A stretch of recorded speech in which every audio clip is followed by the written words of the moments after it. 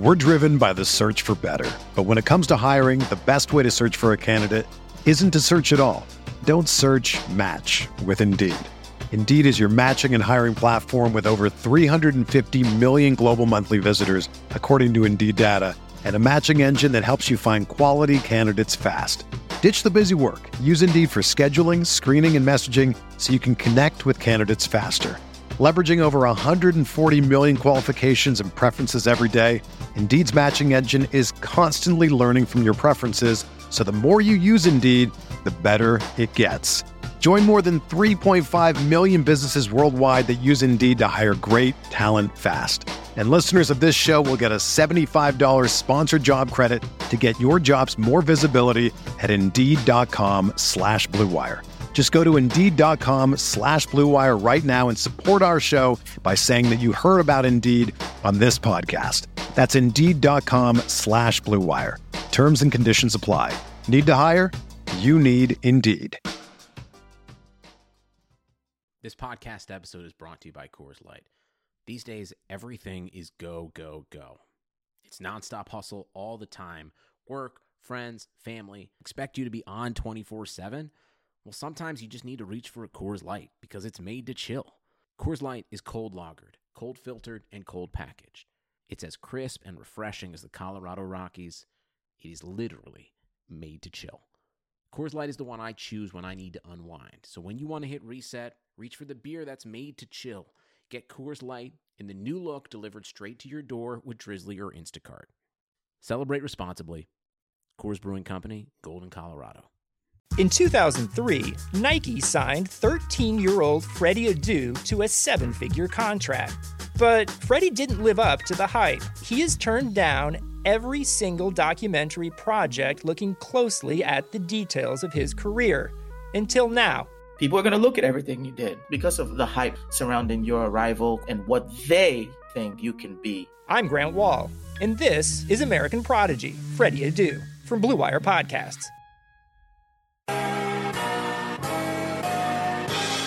It feels like Miami. Miami, Miami, Miami, Miami, Miami, Miami, Miami, Miami, Miami, Miami, Miami, Miami, Miami. It feels like Miami. Welcome to the Heat Beat Podcast. I'm your host, Giancarlo Navas, and with me today is producer and co-founder Brian Goins. So the intro to our song definitely says "Jingle All the Way" if you hum it in your head. Yes, no, it does. Is it Christmas? It's Christmas theme for sure. We stole it. Should we get a Christmas themed Miami Heat Beat intro? That might be fun. See if we can get on that. We have production value now. We should do that. On the bottom of the screen, if you're watching on our YouTube channel, you can see our statistician and professional Photoshopper, Christian Hernandez. Oh, how we doing? We're doing good. I fixed the lighting in my room. Do you like it? I feel like I got the Vice lights. You know what I mean? Looks good. Looks listen, nice. I'm a streamer now. We do this. On the bottom left-hand corner of the screen, you can see Alex Musibai. What it do, baby? You're getting better at that, by the way. I always see you stumble a little bit right when you get to the Musibai. Gives me flashbacks to like homeroom. Musibai. Oh God, it's all. Listen, somebody had their name fucked up all their life. I totally understand. Yeah. No. It's okay. No, but that's really good. It's Musibai or Musibai. So technically, you're nailing it. Musibai, brother. Pero Musibai. We, here at Miami Heat Beat, the way we're gonna start covering, next year's team aside from free agency and all that. We're moving forward, so we're gonna look at kind of what the Heat have at each kind of, because the Heat aren't positional, and really the NBA is not positional anymore. But I feel like there are kind of, position types rather. So we're gonna go guards, we're gonna go wings, and we're gonna go bigs, right? And we're kind of gonna go through each of those categories in their own separate shows, and we're gonna kind of talk about who should start, who should not start, how we feel about these units, and all that good stuff. And we're going to bring you that coverage, and with other stuff up until training camp, which starts really soon.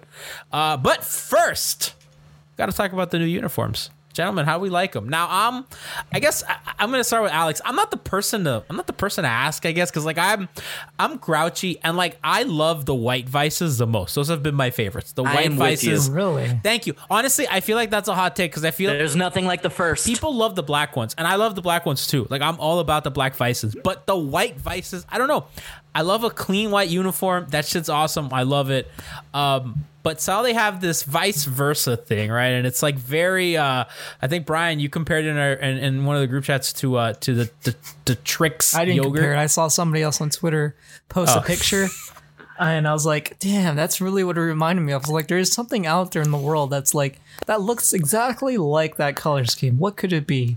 Sure enough, Trix yogurt. So, I know, Alex, you have strong opinions on this jersey. Well, look, so the jersey stuff, I'm a huge fan of it. I mean, I don't know if you guys can tell, but like 85 to 90% of my wardrobe is court culture shit. So I'm a massive fan of this stuff. Christian's actually the one that rocks the jerseys more than anybody. But I mean, I obsess over whatever new look they're going to bring out. So I was really looking forward to this year's Vice concept, thinking that it might be the last one because let's be honest, how many more variations can they make? Final. Yeah, it is? Okay. Yes, wow. Exactly. Yeah. So, expectations were high, go out, with a bang. I feel like I'm in the minority. I don't like it. Brian made a great point. It's something that's going to look really great on the court, on the players. I can't wear that. I'm sorry that I cannot pull that off. I don't have Tyler Hero's swag. It's just not going to happen. It's too far out for me. Now, with that being said, I was also on the website at midnight and I bought a shit ton of core culture stuff. So, yo, those core culture shirts, who am I to judge? That material's so good. It's so soft. They're the softest shirt. God, it's amazing. Did you get into the triple digits? I cannot say. But I mean, let's be honest. You buy one core culture shirt and you already spend like $85. I mean, come on. Yeah, you gotta help us out on that. They're as expensive as AOC shirts. That's why you wait until their Cyber Monday deal the following season, so you get everything like 40% off, like I did. Yo, Brian's king of sales. Brian like knows every fucking back room, backdoor sale. They always have two sales. Like, I swear to God. Always have two sales. One at the end of the season, and they always have one towards the beginning of the season, which ended up being basically Cyber Monday this year. That's true, but the core culture stuff goes quick. Like I like the alternate this shorts year and actually stuff. Was a lot different. I felt like a lot of the stuff they had inventory for court culture was still there, at least in my size. I'm small, so maybe like the bigger sizes are out of stock. Yeah, man, us people in the medium / large world, we live a different life. They had everything on sale. Which are you really a small? I dropped down from a. No, you're not. I was more of a medium. Good for you, Brian. I actually can wear some extra small stuff too, which is crazy. No, you can't. I don't believe that. That's like Cam Wake extra medium type looking shirts. If you're wearing that, get out of here. I'll show you. Nobody can get away with doing that except Cam Wake. Cam Wake, literally the only person, or someone of his ridiculous physique. Because like if Bam wears like a tight shirt, I feel like it's gonna rip apart. Like his fucking pecs and biceps. Like he's a huge man. Bam's enormous. Like I don't think people realize that. Like he's fucking huge. And yet I don't think he could do the schmedium thing. He's not Cam Wake. Hassan can. Like for all the shit we gave Hassan, that dude could rock a schmedium. Yeah. When he also thought schmedium was the actual size. I'm in on the court, by the way. Like the court design looks fucking awesome. For the that part is awesome. That's the nicest one. That part's awesome. I don't know. I mean, I like. I've liked all the Vice courts. They all look good. I can't complain. I mean, the organization does great. And to be honest, Alex, like, I was talking to a friend, and he was like, like my kids will like that, right? Like his kids are gonna love the Vice jerseys, like these new ones. That's maybe we're not in the target demo. You know what I mean? Guilty. I mean, look, because Twitter doesn't like them. Like other NBA Twitter doesn't like it either. Well, they're very polarizing. Like people either love them or hate them. And I mean, I guess that's a good thing in itself, like it's going to be a big story. They're not the worst ones. No. The powder blue or the pink ones. No, I don't like I those. disagree. I think these are the worst ones. Talk about the Vice ones. Yeah. Yeah, I think okay. I think these, like out of the Vice ones, personally, are my I think least these are the favorite. worst ones. Definitely, 100%. I actually love. Wow. I love the pink ones, and I was never able to get one because it was so like. I feel like they only released those for a little bit, a limited stock, and that was like it. I don't think they I was expected people actually to hoping like to it. get one. I'm serious. They were even scared pitching it to Pat Riley. I read the story on it. Oh, that's Oh, hilarious. does this stuff get on Pat's desk? I didn't know that. Yes. I did not know that Pat was involved in this decision It's making process. amazing. I'll tweet it out. I'm pretty sure it was a Zach Lowe story, actually. They have a meeting every single year to discuss the jerseys because that's something that Pat really cares about. And it's gotten to the point because the first Vice jersey, he was like, okay. Then he started getting like kind of like concerned if it's going to work. But by the time they got around to the pink ones, he said, look, just go with it. I trust you guys. They're obviously going to sell. If it was up to Pat, they would wear the red jerseys every single time. I mean, those jerseys are awesome. Yeah. No, the black roads are the best. The black road jersey. That's the only one I own. I'm not a jersey person. I bought in 2005 at NBA City in Orlando. I bought a black road jersey. They did win the 06 championship in the red. I think that's why Pat is partial to him. Yeah. I think that they lost the first two games in the black, and then they just did not go back to it that series. Do you remember how good those 06 jerseys looked? What happened to jerseys in general? Reebok, I feel like the material. That was Reebok. Yeah, it was Reebok. It was because it's Reebok. As they used to. But those things were heavy. I mean, Dwayne Wade would sweat through. I mean, I remember reading it. He would sweat through two of those. Dwayne, I mean, we've done the show before, but like Dwayne's on our all sweaty team. That dude used to sweat a lot. Yeah. No, but that's probably part of his advantage. How do you think he was so slippery? It's really hard playing against like really just sweaty weaving, people. You know, splitting. Like all of a pick sudden, and rolls. you think all of a sudden you just glide off them unexpectedly and It's like the Alonzo Poly throws you offense. off. Yeah. It really helps with the spin move. All right, so kind of shifting gears here, kind of getting into the nitty gritty. Let's talk guards, shall we? So, I guess I don't know if I want to start with Avery Bradley or Tyler Hero, but I guess if we're looking at those two starting guard spots, right? I think everything's pretty much up in the air, and like I think Jimmy's for sure a starter, and I think Bam for sure is a starter, and I think Mo Harkless is as close to a as for sure starter as can be, just because like How do you go? actually not even because they might even start Myers. Harkless first. No, I'm just saying like who are going to be the like I'm thinking of We're like talking about the realistic fixtures of the options. starting Yeah. lineup. No, but you're right because then they may just go two bigs again and just ditch the small. So like for sure Jimmy and Bam are the starters, and I think everyone else is a question mark, and that even starts to guard. So like with Tyler Hero, for example, I think a lot of people expected him to make the leap starting. I don't think, you know what I mean, like. He showed a lot of ball handling chops in the bubble, especially in the playoffs. The shooting is obviously there, and, you know, playing off Jimmy and Bam, you know, that's obviously great. Having the second ball handler there is good. And I think it's not illogical to expect him to start, you know, over Kendrick Nunn, who had that last season. I know that I probably like him off the bench more. I kind of like him playing with Goran, and I kind of, because I think Nunn is most useful playing off of the other better guys. And I know we've had this conversation a lot, but Christian, I'm kind of curious as to where you stand on that. On what? Sorry, I didn't hear the last part. On Tyler starting. Go on. And Tyler starting. I mean, I think there's going to be a lot of merit to it, especially early on. You've got Goran, who's still, I mean, he's been telling the media that he feels good. You know, they've already had a few intense practices, and he says he's just, you know, he wakes up with a little soreness, nothing crazy. But I've got to imagine that they're going to be slow. No way Goran starts. Yeah, I can't, and I don't think they're going to play him a ton of minutes early on. Like if it were up to me, Jimmy and Goran wouldn't play until February, but I know that's not going to happen. But I do hope that they kind of like limit how much they play them. It's going to be a long, quick season, and there's probably going to be a lot of issues with injuries, probably COVID related. I mean, we have to be realistic about this. We're watching the NFL drag its corpse across the finish line right now. Like, you know, it's going to be a complicated season. So I think there's a lot of merit to maybe just putting Tyler in that starting role. We know how Spo is. He does not like to change his rotations. Once he picks his rotations for the season, if he can go without changing them, that would be the best case scenario for him. He's a tinkerer, though. I disagree with that. I know that he's a little stubborn, but I mean, he does really tinker, and especially in the playoffs, I think he's one of the coaches that's most flexible in changing stuff. I mean, we're not far removed from him in the bubble.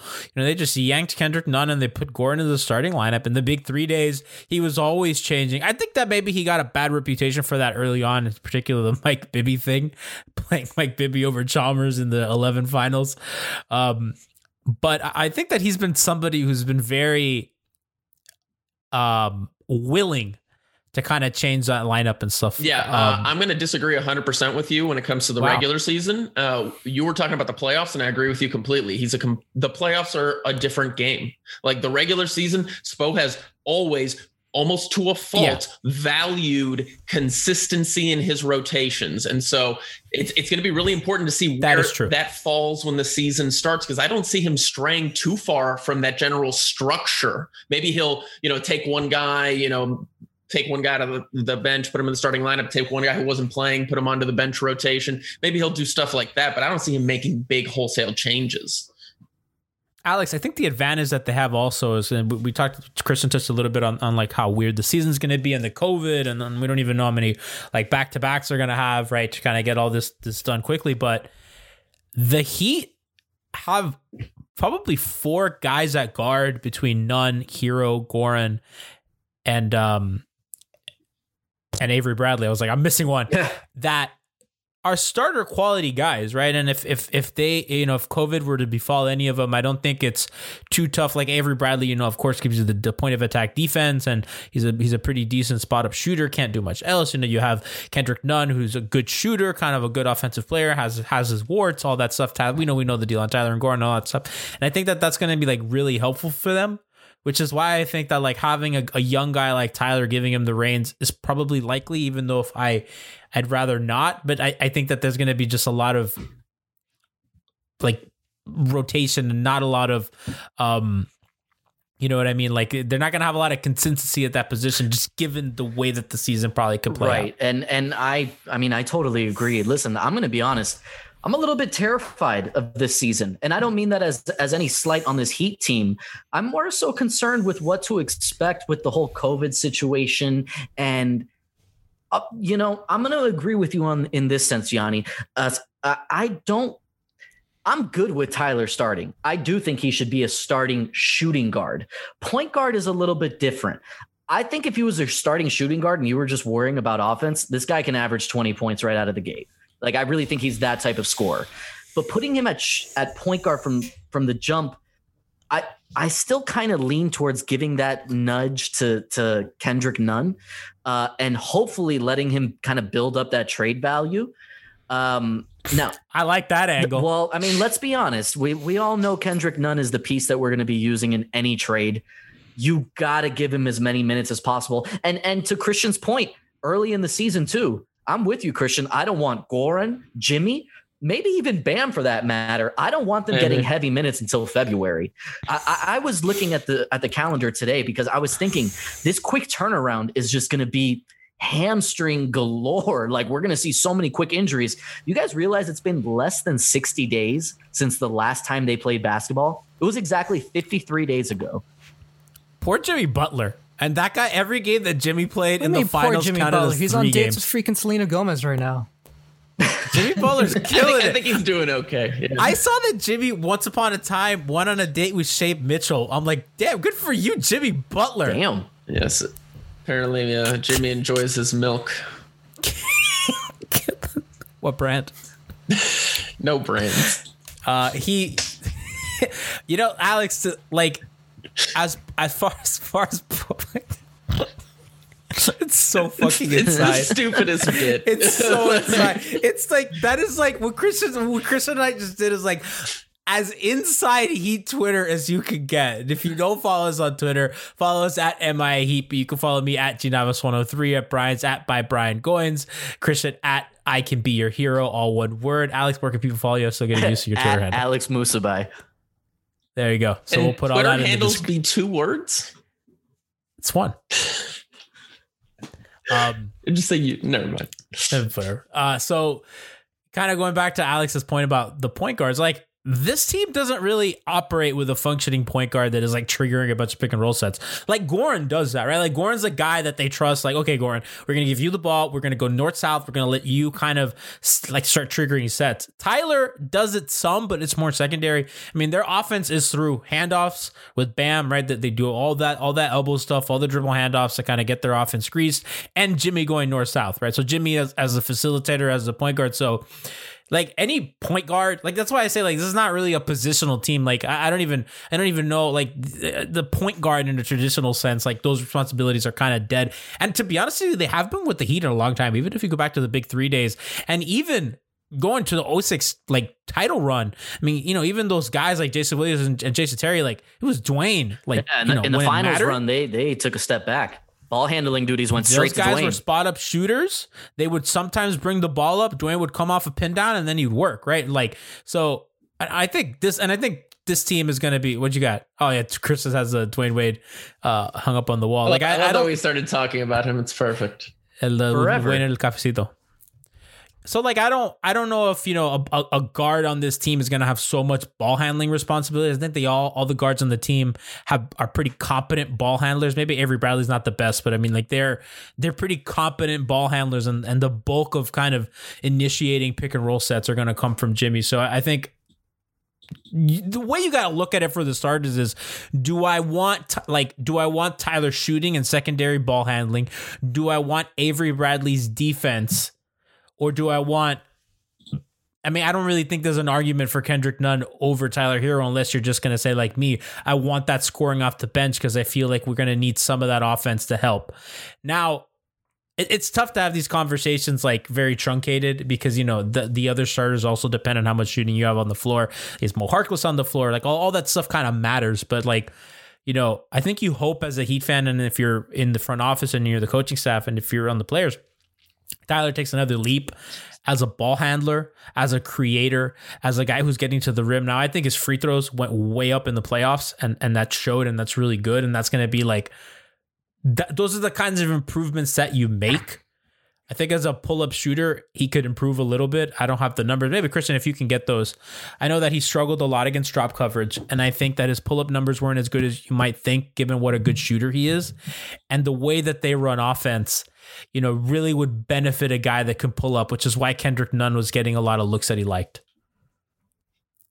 And I am trying to find those stats right now. But yeah, I remember this coming up during the playoff run, and Tyler was not a great jump shooter, especially in the mid-range area when he was picking it up off the dribble. And that's really what he would have needed to really exploit drop coverage more often.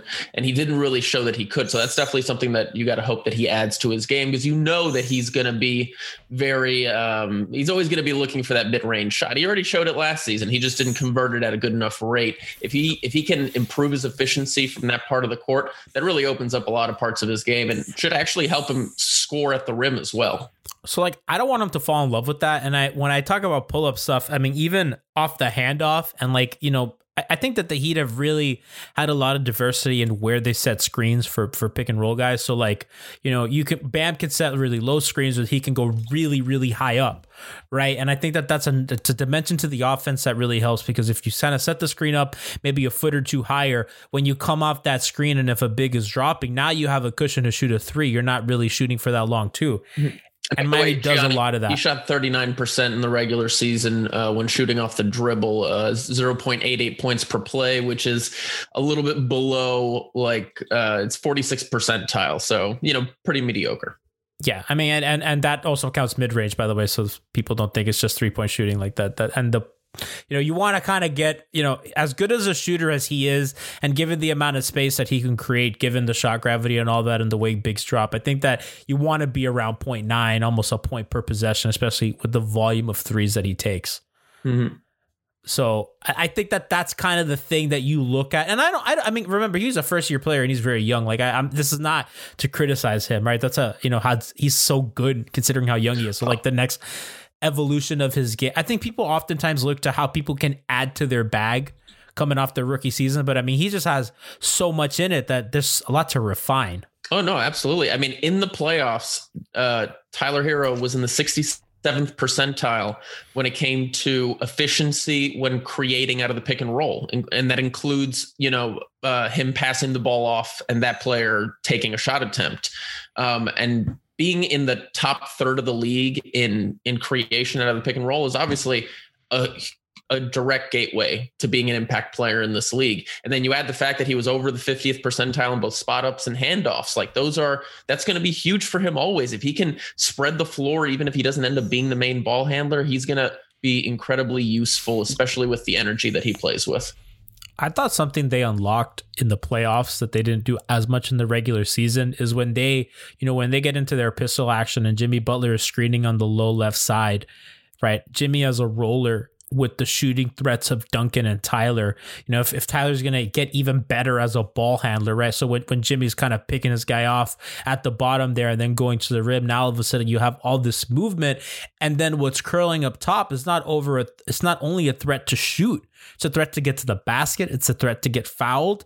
And obviously the passing is what's going to come next to him. And that's going to be probably the hardest thing for him because of his size.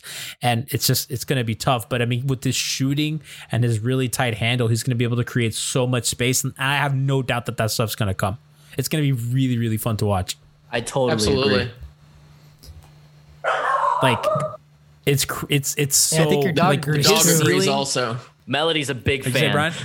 She's like, hell yeah. Your dog's in on the Tyler Hero experience.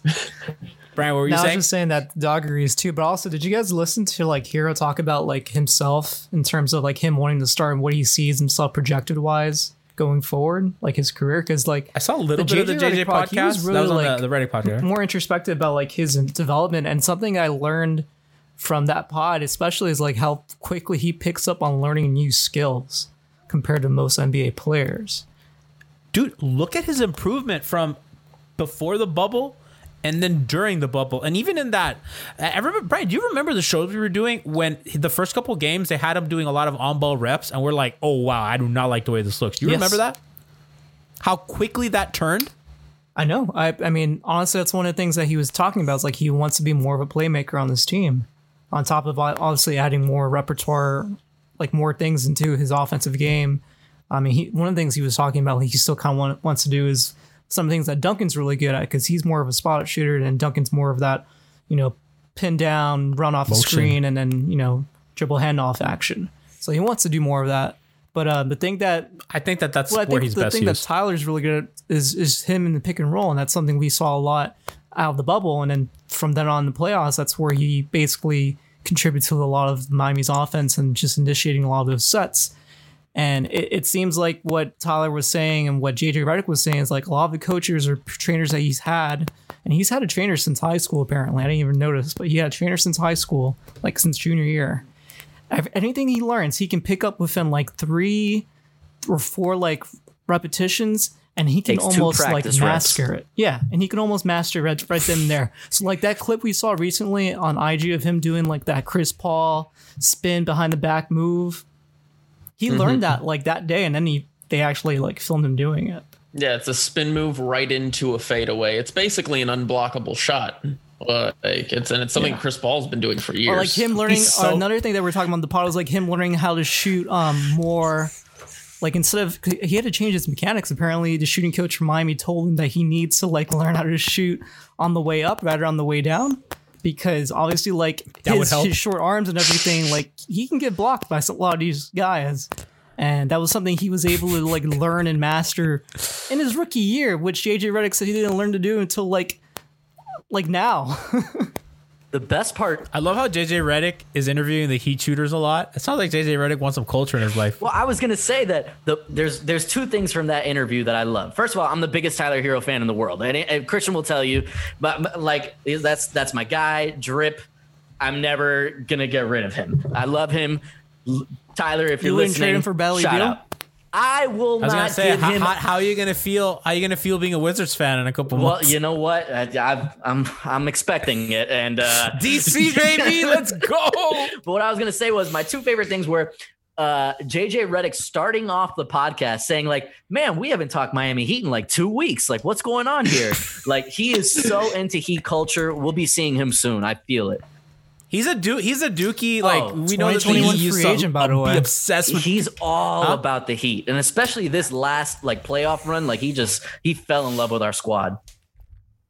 Honestly, like it might just be overkill, but having the 3 Duncan, JJ, and I'm not even joking. Like with Duncan's extension coming up and everything, and like if these guys, like if Tyler and Duncan love JJ like that, and if he can bring them in to even just mentor, I think that might help keep those guys. Not that they'd leave anyway, but it might kind of help smooth over the cap numbers. If you know what I mean? 100%.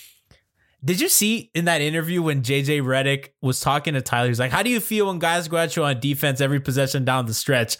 And then, Tyler, it's because we're white and we have short arms. And I'm thinking, I don't know, it's because you guys are kind of bad at defense. And then JJ's like, I get a stop, 4 to 5 times. And then they'd go at me a 6th time. I was like, well, yeah, because like, why the fuck not? You're not going to get a 7th stop. You know what I mean? Like, I thought that like what, Tyler's taking offense at LeBron rather go at him than Jay Crowder. I don't understand. Well, I got a little something for you guys to look out for. I can't tell you how I know this, but Tyler Hero yesterday was recording on the Knuckleheads podcast, so be on the lookout for that too. He's been busy this week. Is that the Quentin one Richardson with one? Yeah. Yo, Q is one of my favorite Heat players. We know. Yeah, I know. I say that all the time. I'm a fucking Q Rich Lifer. I love it. I'm changing my name right now on Zoom to Q Rich Lifer.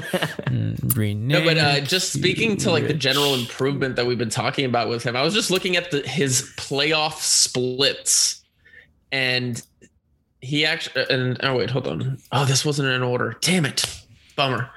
I mean, the nice thing that was nice to see though is that from the start of the regular season, obviously to the point that the season was postponed, to picking it up again in August for the regular season, it was consistent growth for Tyler when it came to field goal percentage, when it came to assists, and when it came actually to assist to turnover percentage as well. So he's improving his efficiency, he's improving his creation with his teammates, and he's doing it more efficiently without turning the ball over as much. Like, again, he's still 20 right now, right? Yes, sir. Like that's crazy to think about. So it's going to be really exciting to see where he takes his game this season. Tyler Hero is younger than the game Super Smash Brothers Melee. Oof. That's crazy. Wait, what? Tyler Hero, Super Smash Brothers Melee for the Nintendo also GameCube. is the sequel. It's not the original. Yeah, no. That's not Smash 64. Melee for the Nintendo GameCube, arguably the greatest video game ever made. Sorry, fam. Is older than Tyler Hero by a couple months. That's a pretty good nugget, Gianni. That surprised me. You want to feel even older? Because there's this whole movement right now. It's like hashtag save Melee because, like, I'm a competitive Melee player and I stream it on my Twitch account, twitch.tv/DNOws103. You can check me out. I'm grinding my Roy on Unranked. And, there's been a movement lately because Nintendo's really trying to stick it to the competitive scene, even though we're grassroots. For 20 years, grassroots. We didn't need any developer support. So that's been, everybody's talking about our 20-year-old game and all that. So what are you going to say, Alex? I was going to say, you want to feel even older? On that same podcast with JJ Redick, they do like this movie draft thing at the end, which is always great. But I was cracking up because the concept or the topic was like characters from Miami. And the only character that Tyler Hero could name was Mike Lowry from Bad Boys. Every other character, honestly, every other character they talked about something about Mary, Scarface. He was like, I've never heard of these movies. Oh wow! I haven't seen Scarface, but I know Scarface. But like, I can't think of many movies set in my. I'm 28. That might speak more to my movie. Yeah, I think that's more of a personal thing. My movie library. They picked Dexter as JJ Wright. picked Dexter. It was terrible. That was a terrible. Terrible. Dexter was in Miami. I didn't know that. Yeah. Oh, I never saw it. The more I know. Okay, so kind of looking. This became a Tyler Hero I just got podcast, all the Twitch verifications. No, because Christian just sent me I guess Christian sent me a text half hour ago because we were trying to stream this and log on to our Twitch account, but my 2 verification code wasn't working, and I just got a text from Chris which pushed through all the other texts for my Twitch verifications. So the text just came in. Came in. This has been like half an hour later. 2020 has already reshaped how we work, and it's almost over. Businesses across the globe are challenged to be their most efficient, which means every hire is critical. Indeed is here to help. Indeed is the #1 job site in the world, and with more total visits than any other job site, according to ComScore, Indeed helps you find quality candidates quickly, so you can focus on hiring the person you need to keep your business going. Unlike other sites, Indeed gives you full control and payment flexibility over your hiring. You only pay for what you need. You can pause your account at any time, and there are no long-term contracts. And now Indeed's new way of matching you with candidates instantly delivers a short-term list of quality candidates whose resumes on Indeed match your job criteria that you can contact the moment you sponsor a job, making Indeed the only job site that can move as fast as you do. Right now, Indeed is offering our listeners a free $75 credit to boost your job post, which means more quality candidates will see it fast. Try it with a free $75 credit at Indeed.com/BlueWire. This is their best offer available anywhere. Go right now to Indeed.com/BlueWire. Offer valid through December 31st. Terms and conditions apply.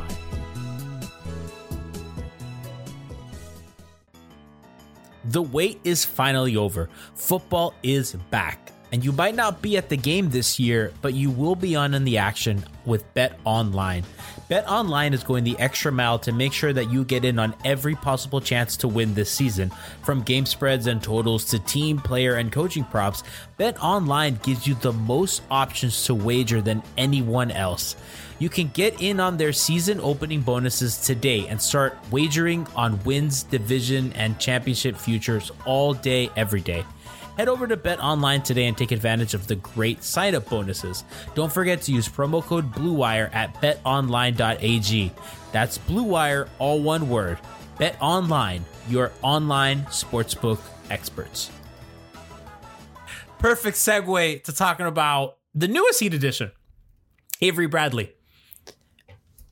Avery Bradley is an interesting one to me because their biggest thing last season, their biggest weakness was their defense at the point of attack. The defense with point guards, with guards in general, and the way that the Heat played for most of the regular season was with Myers Leonard and Bam Adebayo starting with Kendrick Nunn as their point guard. So when they put Myers and Nunn in a pick and roll, that there's so much stress on on Myers, who is, I don't think Myers is a bad drop big. I think he's mostly okay. He's not, going to win any awards. I think he's fine positionally. He's long, he's great communicator. You know what I mean? Like, I think that, he gets a little too much shit for his defense, especially in drop. I mean, in switches is different, but in drop, I think he's mostly fine.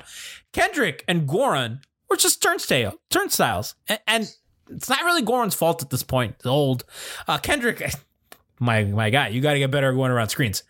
Regardless, that was one of the biggest weaknesses of their defense, and they were routinely torched by Charlotte, by the Knicks, by Spencer Dinwiddie, by whoever the hell was handling the ball on the Spencer other team. Dinwiddie, that was an infuriating game. It's just everybody. I mean, the Knicks Nets back-to-back where they lost both was just, and then the last game against Charlotte, Devontae Graham is just fucking do whatever they want to them. This was really before they really started doing all the switching, the hard showing up. Like they really did a lot more in the playoffs, but during the regular season, you can't play that absurd style of defense. So I think we're going to see our fair share of drop stuff. And if you're dropping your bigs, right? So if there's a pick and roll and the big who comes to screen, his man is going to drop under to keep the ball handler kind of corralled in an area while the guard recovers off the screen. But when a guy like Kendrick Nunn is completely obliterated on the screen, or Goran, then it's just a one-on-one with Myers or Kelly Olynyk and a fast guard, because this league is littered with fast guards. And that would often happen is that they would get beat and then Jimmy and Bam or somebody has to help and the defense is all a whack. And that's partly why the Heat were bleeding threes from the corners. They were giving up a lot of threes from corners because that's where the help's coming from, right? You got to help off the shooters because you don't want to let any at the rim. Avery Bradley fixes a lot of that. Great guy on ball, is really great at getting over screens, avoiding screens. It's just getting your jersey type of defender. Can't do much else. But he's really good at the one thing the Heat were not good at. And I could see a world in which he's playing significant minutes, and I think that he can even be closing depending on how he's playing. And I think that's something that Spo does. Whoever's playing well at the time is going to close. I think that he's been pretty, other than Jimmy and Bam, I think, and everybody else is fair game, right? And not even Duncan is guaranteed to close at this point. So, You know, when you look at that, Totally I think agree. that he's a guy that's really going to help them. I think he's also a guy that can switch, right? So when they do go into more switchy schemes, he's good for that as well. I think that he's going to help them a lot. And I think for the grind of the regular season, it's just really good to have a veteran, competent guy who can play defense like that. It's just going to help. It's going to help the young guys. I love the addition, Alex. And like, I think that, I don't know if he starts. Initially, I thought he might start. I don't know if that's how they're going to go, but I think he'll probably even get more minutes than Kendrick Nunn at times. Could you start him with Hero and Duncan as your 1, 2, and 3, and then put Jimmy at the 4? Because I've seen that. No, I think that Jimmy's asking a lot of I've seen Tyler. that. I think that's asking a lot of Jimmy in a shortened season. Ask him to guard 4s. I mean, that's just not conducive to the sprint that's going to be this regular season. Duncan or Hero. And carry one of the playmaking too. I think that if that's the case, Brian, then it might be Duncan's not starting, right? And it might be Jimmy and then Bam / Myers / Mo Harkless. Damn, I don't know if I like the spacing unless you start Myers. Like, and I don't really. Duncan's not a guard, right? And we were talking about that. Like, is Duncan a guard? Like, I think Duncan. Is Duncan 6'8", 6'6"? You cannot classify. I mean, these days when you're talking about player positions, it's way more important for defense than it is for offense, because offense has become 100% positionless. So when you're talking about a guard, you're talking about who is going to defend a guard. Like, you could theoretically, if you wanted to, for the sake of an argument, you could slot LeBron James as a guard because he can guard a guard, but you cannot put Duncan Robinson on a guard. No. So that's why you have to classify him as a wing. He's guarding, he's guarding other wings, but they'll probably play him on offense at the 2 a lot. Yes, correct.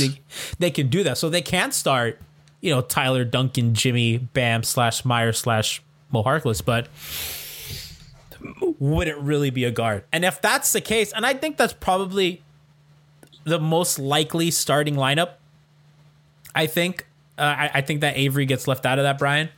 But I think playing Jimmy, having Jimmy defend 4s, I think is going to be tough because, it's a lot of Kevin Durant's and there's a lot of even having him guard Jason Tatum and Pascal Siakam, and there's a lot in the conference. Well, then I guess the question is, what's the 2-man? Because there's always going to be a 2-man guard lineup off the bench.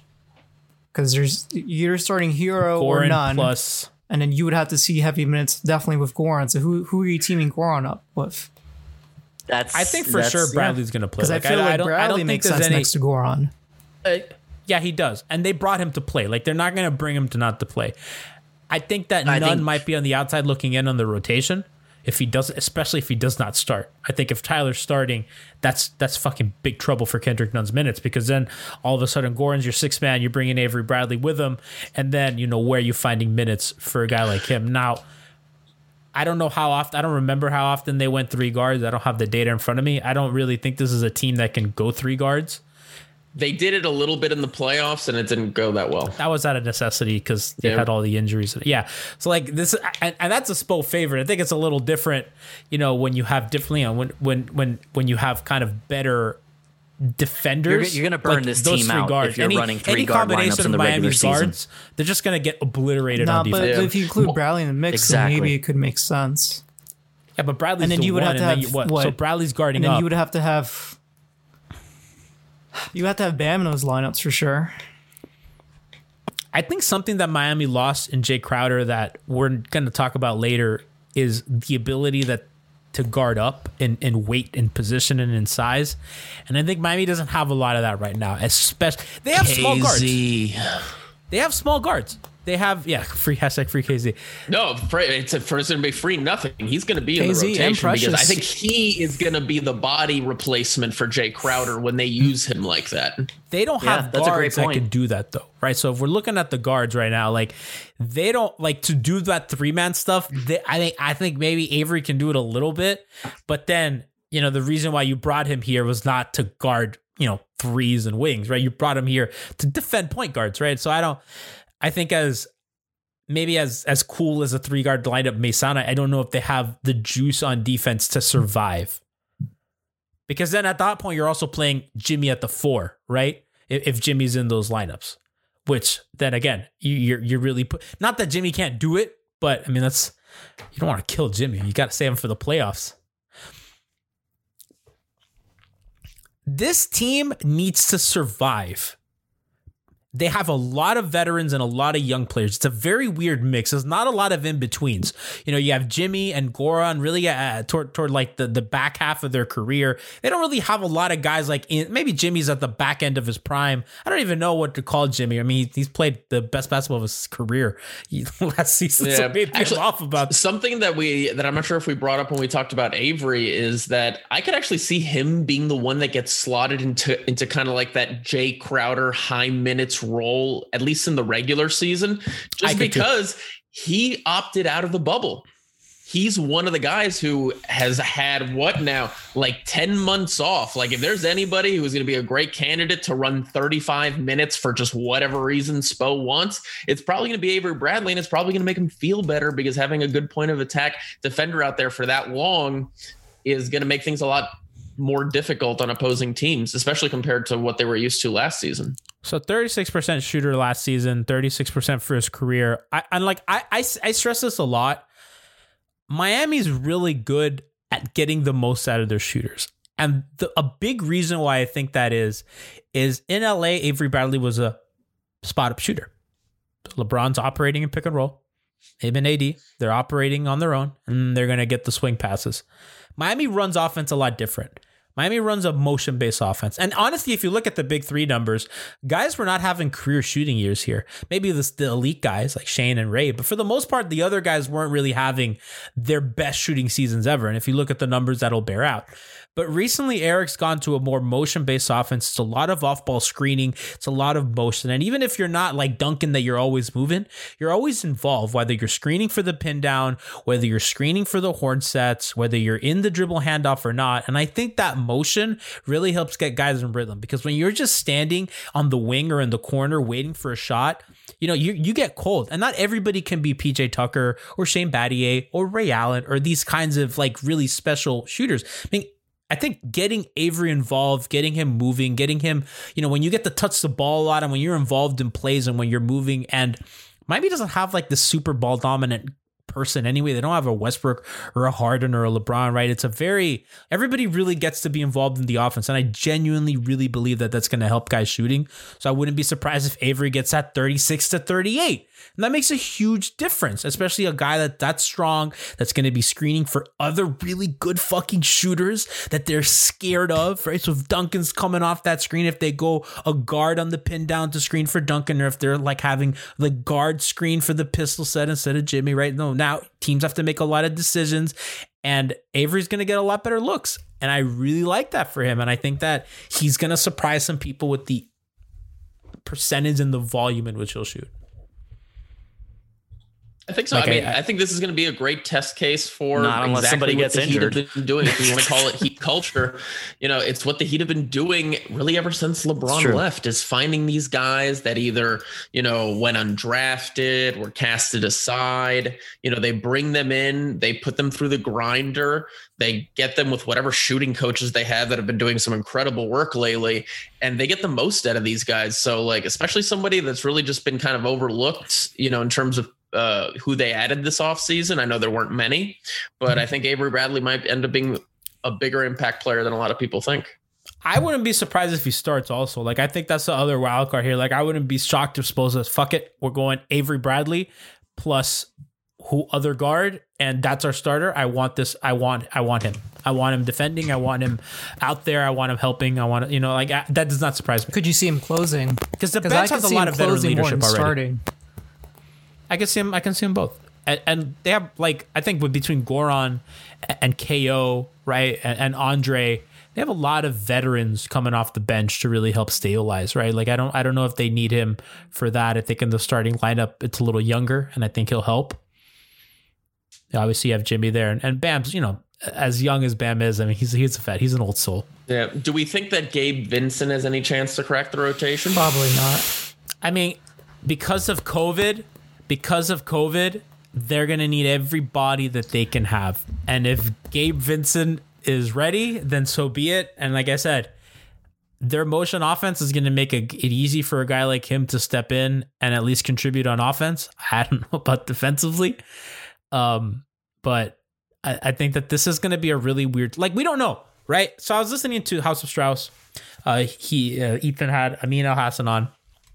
I thought it was interesting. Amin was talking about how, people assumed that just because the NBA is operating this season, that it's going to come with fewer hiccups than the NFL, who's, upside down with their COVID cases, right?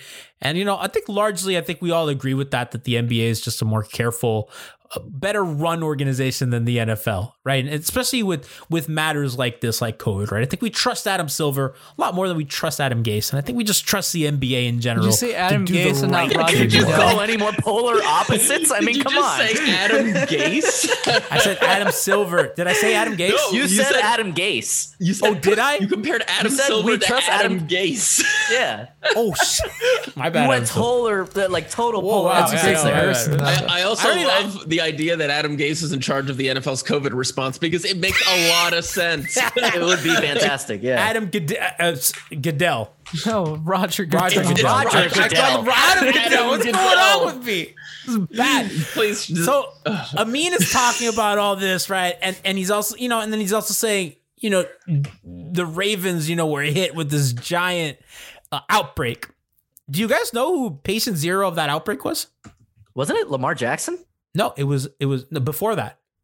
who was it? It was a staffer. Of course it was. Staffer in the organization. Of course it was. Right? And I think that you can't control everybody. And if one motherfucker in your office gets it, Yo, I'm nervous because I've And been if seeing you some of don't- these promotional materials, right? Like the Heater putting out, and I'm seeing Pat Riley, like watching these practices. I'm like, Pat, what are you doing? I go home. I'm gonna, the safest throw place to be, I think, is with the myself players. in front of COVID to save Pat. I think with Pat, the safest place to be is with the players. I think that they're taking care Well, of the themselves. safest place for him is to stay in his Malibu home. I mean, Yeah. yeah, for real. Well, that's a stay-at-home order in California, so I was gonna say if Riley gets COVID, I feel bad for COVID. it's gonna take a massive L. Hey, You but Chet drop the Cameron rings can- on that. Yeah, man, you know his immune system is gonna kick the shit out of that virus. Yep. It's tough, and I think like this season is going to be really weird for a lot of reasons. And I think that not even the playing in empty gyms and all that. It's going to be like there's going to be a day that we wake up and somebody that's important is, hey, I'm positive for COVID, and Listen, they're this not is- going to be available for a game that matters or a road Not trip that just matters. a game. It's going to be This is like not the bubble it's gonna be several situation. games. They're Yeah. going to be. This is not the remember. I remember when we started the bubble, and it was like. I think some of us even thought there's going to be cases and we have to be okay with that. Do you remember that? Absolutely. How wrong- Absolutely. This is like legit though. Oh, no, There's no. going to I be mean, cases. I was a major egg on my face. I thought it was going to blow up in their faces. Oh, we all did too. I don't We think this here is gonna saying work this at all. podcast is a bad Like, idea. I was like, you think all these like millionaire, multi-millionaire NBA players that are used to doing whatever the hell they want are going to just chill in a bubble and drink like Miller Lite and stuff like that? Like, you really think that's what's going to happen? Jimmy did. I mean, just, Michelob. I believe it's Michelob. Oh, that's Michelob, right. yeah. I'm sorry. But yeah, no, I was blown away. So it's like, I mean, who am I to criticize what they're planning to do? It's Like, different now. It's different. And it's not even, and I'm not even putting it on the players. There's going to be a lot of people that are going to, trainers, staff, you don't know. G makes a great point because in like, your- like, you at the don't- bubble, you know- they limited the amount of people they could bring to the bubble on those teams. I know.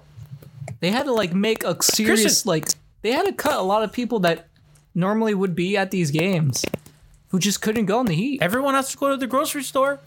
Everybody LeBron's like has trainers. to I don't go think couldn't places. go for a while.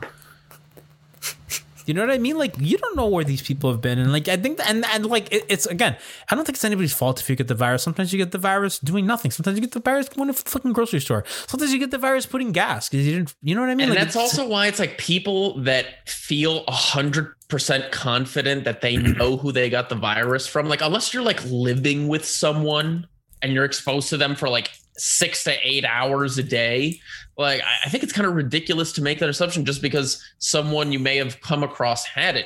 You could have bumped by somebody at the supermarket, like you were saying, and you got it from them. Like, the odds are small, know. but you never freaking Just know. touch the wrong door Like- handle and you got the Rona. Like, I mean, it's crazy. and they say like, you wear the mask and there's like, a 98% chance that you don't get it. I mean, there's a 2% that you do. Exactly, and that's what nobody talks about is the 2% that don't. I mean, And that's fine. And that doesn't make it like your fault or anything. It's just a reality that we're going to have to live within the NBA for this season. I mean, all the other leagues have got to go through it, right? And this is not an outside league, right? This is not, the EPL, which has largely been pretty okay with it. Which, by the way, did we talk about how the Heat announced that at least to start the season, there's going to be no fans? Yeah. Good. No, was there any assumption otherwise?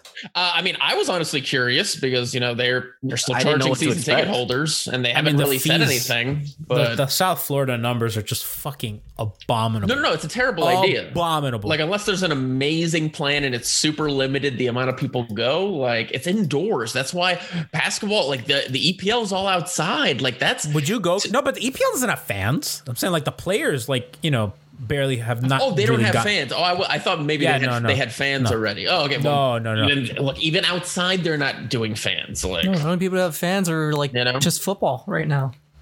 The NFL, yeah. I mean, at the same time, this is America, so you never know. But I mean, I'm sure that the goal is to have fans at the end of the season. By then, maybe the vaccine will be out more in to a the limited public. capacity. Well, I think that's why they left it open-ended, right?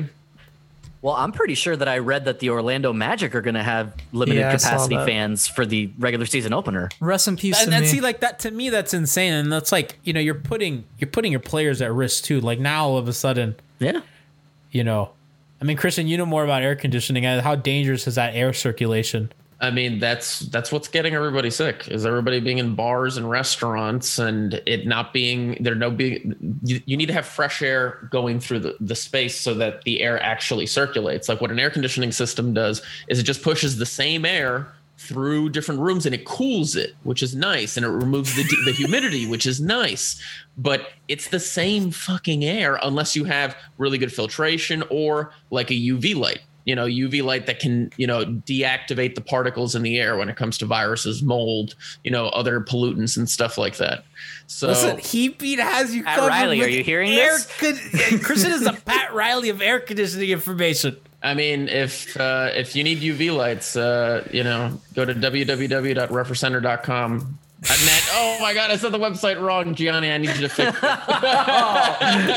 Hold on, rewind. Write that down, Brian. Christian walks into a room and just drops air filters on the table like Pat Riley does with the rings. I don't want people going to the website just because we only are supposed to. We sell to contractors, so it's like, go find a contractor and have them install a UV light, and hopefully we get the sale. So like the season, the guard depth for them is going to be important. It's a weird season and like. All this to say, yes, Gabe Vincent might crack the rotation. Yes, he might. He just might. Well, okay, what were we actually talking about? Gabe Vincent cracking the rotation. Oh, okay, yeah. That's how. Yeah. So all this to answer your question. Yes, Gabe Vincent might crack the rotation.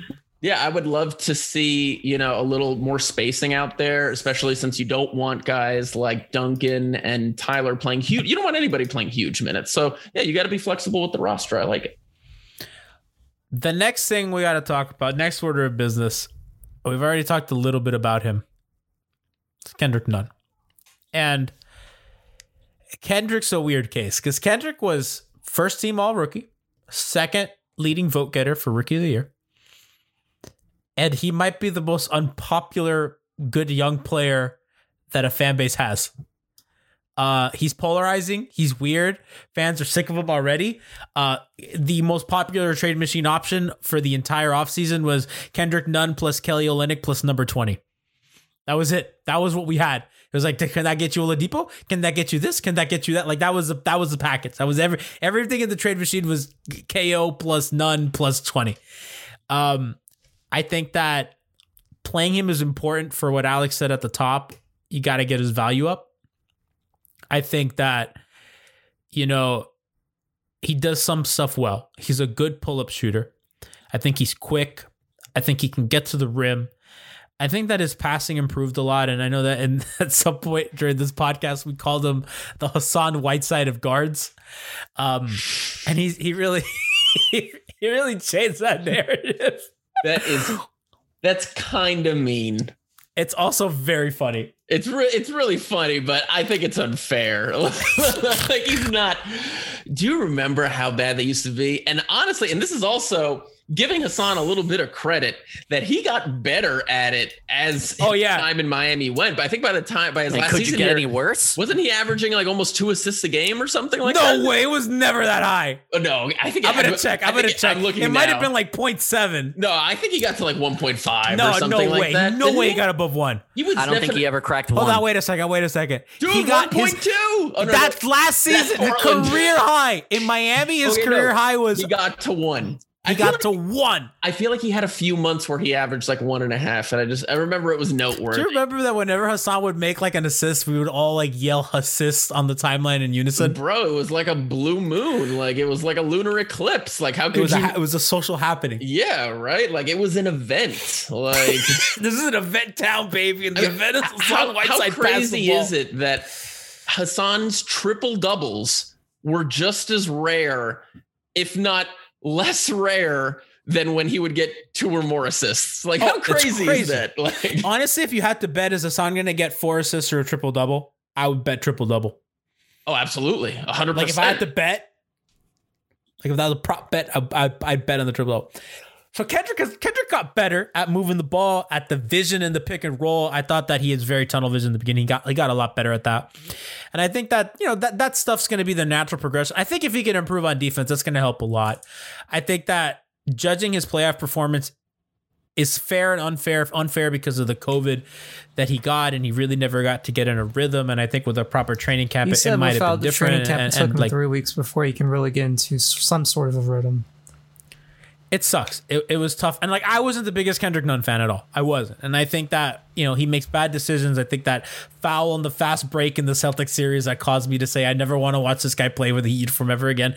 He just does boneheaded shit sometimes. I right? love how that's what got you. And it wasn't the fact that he kept taking that off the dribble 18-footer and hitting the front rim for like, he must have done it 20 times in the playoffs. Like that was the most frustrating point of the playoffs. Pacers game, he just missed like 20 shots. Like, especially in the Bucks series, the Bucks are going to give you that cushion. And I think he has to take it. I think if he's out there, if he's not taking it, then what the fuck is he there for?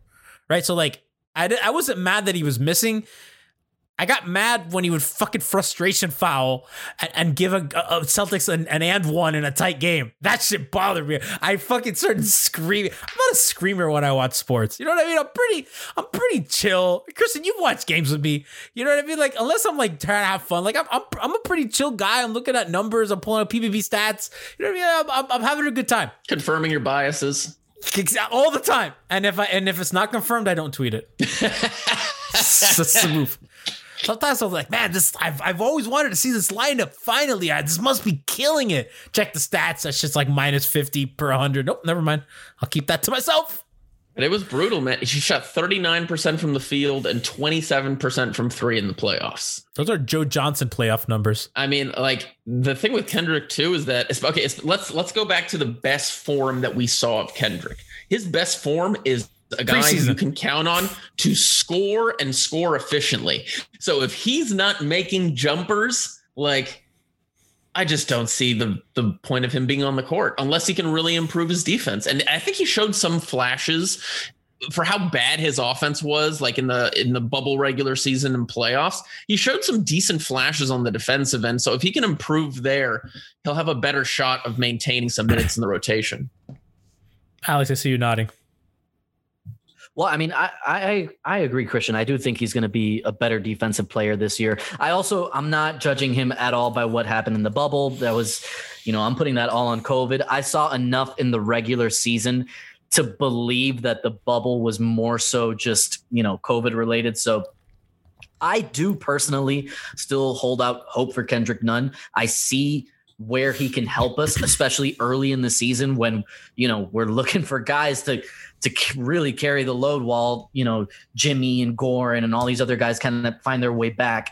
And like I said at the top, more than anything, we got to get his trade value back up, and I'm not trying to be mean because I am a kind of a Kendrick Nunn fan. I'll always root for the underdog. But more than anything, I want to make sure that we can get something good for him. So let's start him so he doesn't fall out of the rotation. And I do think that there is still room for growth there. Like, I think he's a serviceable point guard, and I think that he could be, a really good offensive weapon for any team, including ours. But more than anything, let's just get that trade value up. I would say, do you think Kendrick and Kelly Olynyk are like going to be like just trying to become like fast friends, because that they're getting packaged somewhere together? Oh yeah, they should just start sitting next to each other on the plane like for the entire year. Just get used to that. Like they don't have to be like best friends, but just build some rapport if they haven't already. Because like Kawhi and Danny Green. Figure out which one's going to have the window, which one's going to have the aisle. I think that's a slightly different situation, Gianni. But yes, it's more or less the same. Sad. Kawhi lost a friend. Danny Green and him lived in the same city their entire career, because even though they went to different LA teams, they were in LA. Tough for Kawhi that Danny Green got traded. I mean, can't match. Kawhi has a lot of friends. We need like a Tobias and Marjanovic connection. What are you saying, Chris? As Brian interjected with Sixer talk. Yeah, I love how Danny Green went from one of the most feared 3-point shooters to everybody joking about him constantly putting up bricks. But the funniest thing to me is that anytime somebody brings up Danny Green, the first thing that always comes up for me is him taking a selfie at the Holocaust Memorial. Oh my God, that shit was so funny. Because it was the most inappropriate selfie I've ever seen in my life. That was one of the most flagrantly wild things I had ever seen on the internet. Doesn't he say I had to take one or something like that? It's like, I had to do it or something like that. Yeah, and it's like a meme. It's like you really don't have to, Danny. You really don't have to. LOL with all the graves in the background. He's taking a high angle selfie and he's making a weird face. It's like, Danny Green, what are you doing? Like that is some of the. I think he also did it at the 9/11 memorial. Get out of here! No, I think he did it again. No way. I think he did it again. I'm gonna double check. Danny Green. 9/11. What a guy. Where is he now? He got traded, didn't he? He's on the Thunder. Sixers. Huh. He's on the Sixers? Oh, that's a good get for them. Oh yeah, that's right. I mean, I feel like the Sixers are going to be a problem. Let me tell you, the Sixers got better. Yeah, they did. They needed to put any shooters they could find on this planet that can actually shoot well and surround Ben Simmons and Joel Embiid with them. Shout out Daryl Morey. He had a good offseason. He did. He got Seth Curry. He got Danny Green. I think he drafted a shooter or something like that. Oh, no. They drafted Maxey, didn't they? Yes. Right after us. Yeah. That's going to be interesting to see how that plays out. So I have a Danny Green update. So he has apologized for the comments, and the caption was, I had to do it one time, LOL. Hashtag Holocaust. Hashtag Holocaust. It's just so, and I feel bad laughing. It's just so flagrantly inappropriate by Danny Green. Oh my God. It's a weird thing for the greatest transition defender in the history of the NBA to do that. Do you remember when he would strip LeBron mid-flight? Remember when he got blocked by Bosch? You guys remember when Gianni called Roger Goodell Adam Gase? Remember when Adam Gase was a Miami Dolphins coach? No. Listen, we haven't done a show since it's been a while. We're getting our sea legs under us. I'm in on Kendrick, hopefully being a better defender. I think that's the next natural progression. I think that, I'll play devil's advocate a little bit, Alex, to what you were saying. I think the bubble was the worst version of Kendrick Nunn, right? That's just how bad it could be, right? Because it was just all his warts at once, right? Which is an unfair way to look at somebody, but that's just the low end. That's as bad as it gets when his jumper's not falling and all his useless habits of being bad on defense and on his shitty decision making and all that stuff, right? But he could also be a really good player like he was in the beginning of the season, where he's hitting every jumper, he's getting to the rim, he's dunking, he's hitting threes, he's a really good spot up shooter, right? It's we've seen the two extremes of Kendrick Nunn when in reality it's somewhere in the middle. And I think that playing him is going to be tricky. He'll obviously get reps because it's going to be a weird season and guys are going to get hurt. And there's going to be COVID and blah, blah, blah. So do you remember it's when he scored 50 points? He scored 40 in a preseason game. Wasn't it 50? It's like 50. It was almost 50. It was 40. I was at that game. It was against the Rockets, 50. I remember. How many vodka tonics were you in? I don't know. It's tequila, but yes. Actually, I think it was against the Hawks because I think I was at that game as well. 38, I think, in that game. It was that was a game where I remember Kristen and I went to a Heat Hawks game. Duncan Robinson had 10 threes. Jimmy Butler had a triple double, and Bam had a double double of 30 points. Damn, he did not have 50 points. They don't have a preseason No, none log? scored because it was in the 40. preseason. I remember. No, he had a 40-point game in the preseason. So, Kristen, I remember you and I were at a Heat Hawks game, and we were just really happy that the Heat had a guy who can create. And we were like, you were several tequilas in, I was several gin and tonics in, and we were just like, wow, the Heat have a guy that can just go to the rim whenever he wants again. That's nice. And Jimmy Butler, it just feels nice. Oh no, absolutely. Like, you need it though. Like, if you want to run any halfway decent offense like these days, you got to have somebody that's going to collapse a defense. So moving on to our last guard on the list. I mean, we have Vincent, and there's other players that we'll sprinkle in at the very end. But the last of the big guys is Goran Dragic, coming up. Gogi, Heat lifer, tried to play through the plantar fascia pop in the finals last season. If Goran doesn't get hurt, Heat are likely holding a trophy. Out there, I said it. And I think we've talked a little bit about him already. I think we're pretty sure it's going to be a bench role. And I don't really see much changing for him. I think we know what he does well. Offensive spark plug off the bench. It can close games for you. It's an incredible shooter off the dribble, spot up, good screener, does everything on offense that you need. Just fucking beast getting to the rim. And I think in that Celtics series, you saw when shit went haywire, that guy was keeping you in games when nothing else was working. I think he's a guy that not only Jimmy trusts, but everybody in the organization and on the team trust.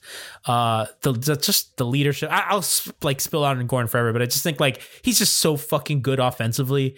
And he was playing out of his mind in the playoffs. But I think, even in the regular season, that guy coming off the bench, leading your second unit, getting some Bam in him. I think that a big thing with him is going to be getting him a lot more minutes with Bam so he can really work on that pick and roll, because that North-South game with Bam was just fucking fantastic in the playoffs.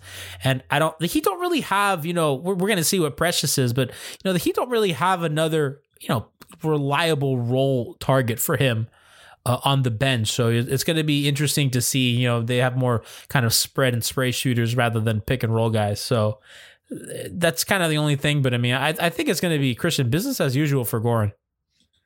I mean, I would freeze him in carbonite and break him out in the playoffs. But I'm dead serious. Like the Heat ceiling is directly tied to him, and it was proven last playoffs. He has a wide array of ways that he can attack a defense, and he's shown that with age, he's just getting better at getting to his spots and making things difficult. Like, he does things where it's like, it doesn't matter. Even if you are playing good defense, he gets to where he wants to go. And he typically, shoots at a very high percentage, especially when it comes to driving and getting to the rim, when it comes to getting those, spot up looks, when it comes to creating out of the pick and roll. Especially, he was really showing off his lob game last season. Like, do you remember when he first came to the Heat? There was so many complaints on Heat Twitter because he was not like Dwayne. He wasn't, creating for the bigs like Dwayne was, and that part of his bounce game, pass for them. It was weird. Exactly. And now he's developed an incredible floater that he was putting to work with Bam, with Derek Jones. Like, obviously he's going to, I guess this season, maybe we'll get some Precious lobs. I would love to see some Precious lobs with Goran, but he is what makes this team go, especially when you pair him with the team's two best players. KZ lobs. I would KZ lobs. Exactly. Like Christian, I would freeze him in carbonite. I've been playing a Star Wars game. I would freeze him. So, Goran's play, this is strictly his numbers shooting from 2-point percentage. When he first got to the Heat, he shot 55% from two. Then his next season, he shot 52% from two. This is just strictly from 2-point range. So the floaters, the layups, all that stuff. And then the numbers are declining. 49%, 48%, 45%. Then last year, got back up to 50% from two. And that to me tells me what you're saying. The floater game has improved.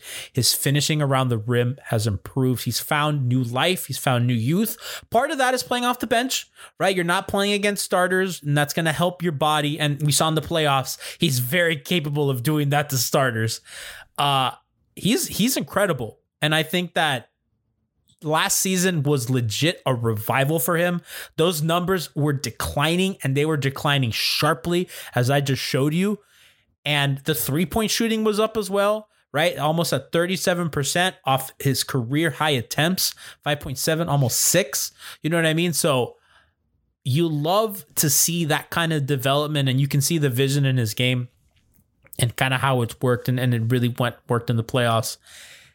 They're going to have a lot to work with him. And I think that as long as he, they manage his minutes correctly, which I think that Erik Spoelstra has done a magnificent job of, he'll be ready for the postseason. And I mean, it's tough because we're not doctors and we're not going to see how the injury looks, right? But I mean, by all accounts, from what I understand, it's not supposed to be an injury that's going to really harm him long term.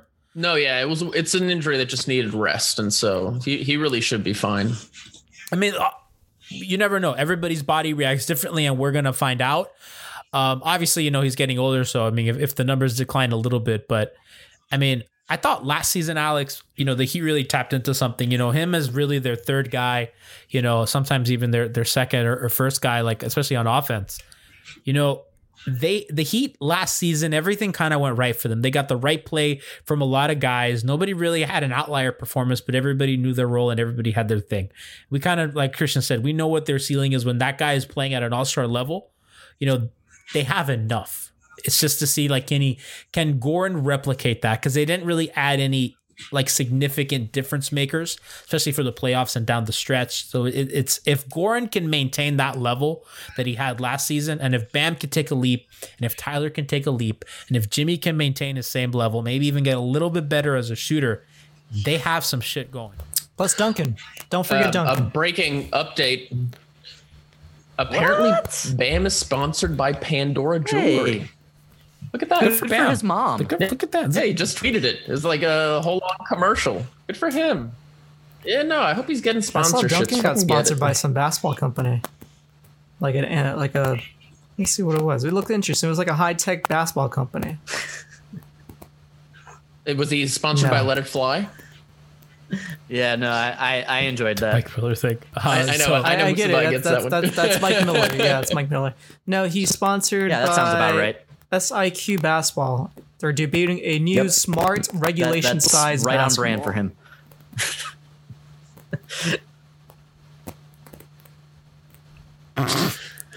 So, Gianni, did we cover everybody? I mean, unless you guys wanted to kind of get to the nuke. I know Alex wanted to talk a little bit Secret about the Weapon. nuke. Alex just wants his pizza. Yeah, I kind of do. It's like 6 minutes away. I'm tracking it. Wait, who's the new kid? Max Struss, baby. Max Struss. Correct, right. It's going to be the hidden gem of this Heat season. Actually, always find one. I don't know anything, but I watched his YouTube video today and I got really excited about his he's coming off a torn ACL, so let's see if he can even I'm less excited. He played for Chicago 2 games, barely played any minutes in those games. I don't think you can think he made it through in those games. And then he played a lot in the G League, and then he got hurt in the G League back in late December. He looks like he's been rehabbing since late December. So he's almost a year removed from that injury. I'm sorry, Johnny. He looks like he kills what? He kills it at LA Fitness. I'm so glad that's where you went with that. What is this? I have no idea what you were going to say. Everyone is talking about magnesium. It's all you hear about. But why? What do we know about magnesium? Well, magnesium is the #1 mineral that 75% of Americans are deficient in. If you are a woman over 35, magnesium will help you rediscover balance, energy, and vitality. Magnesium supports more than 300 enzymatic reactions in your body, including those involved in hormonal balance. From functional medicine doctors to mental well-being and female hormone experts, we all know that magnesium is the one mineral to improve all aspects of well-being and health. But which one? Magnesium Breakthrough from Bioptimizers, the trusted choice recommended by leading experts with 7 best-absorbed forms of magnesium to ensure your body receives the support it needs for overall well-being. Go to bioptimizers.com/balance today and use code BALANCE10 for 10% off. Support your journey to wellness at bioptimizers.com/balance. Magnesium Breakthrough from Bioptimizers, your foundation to optimal health and vitality.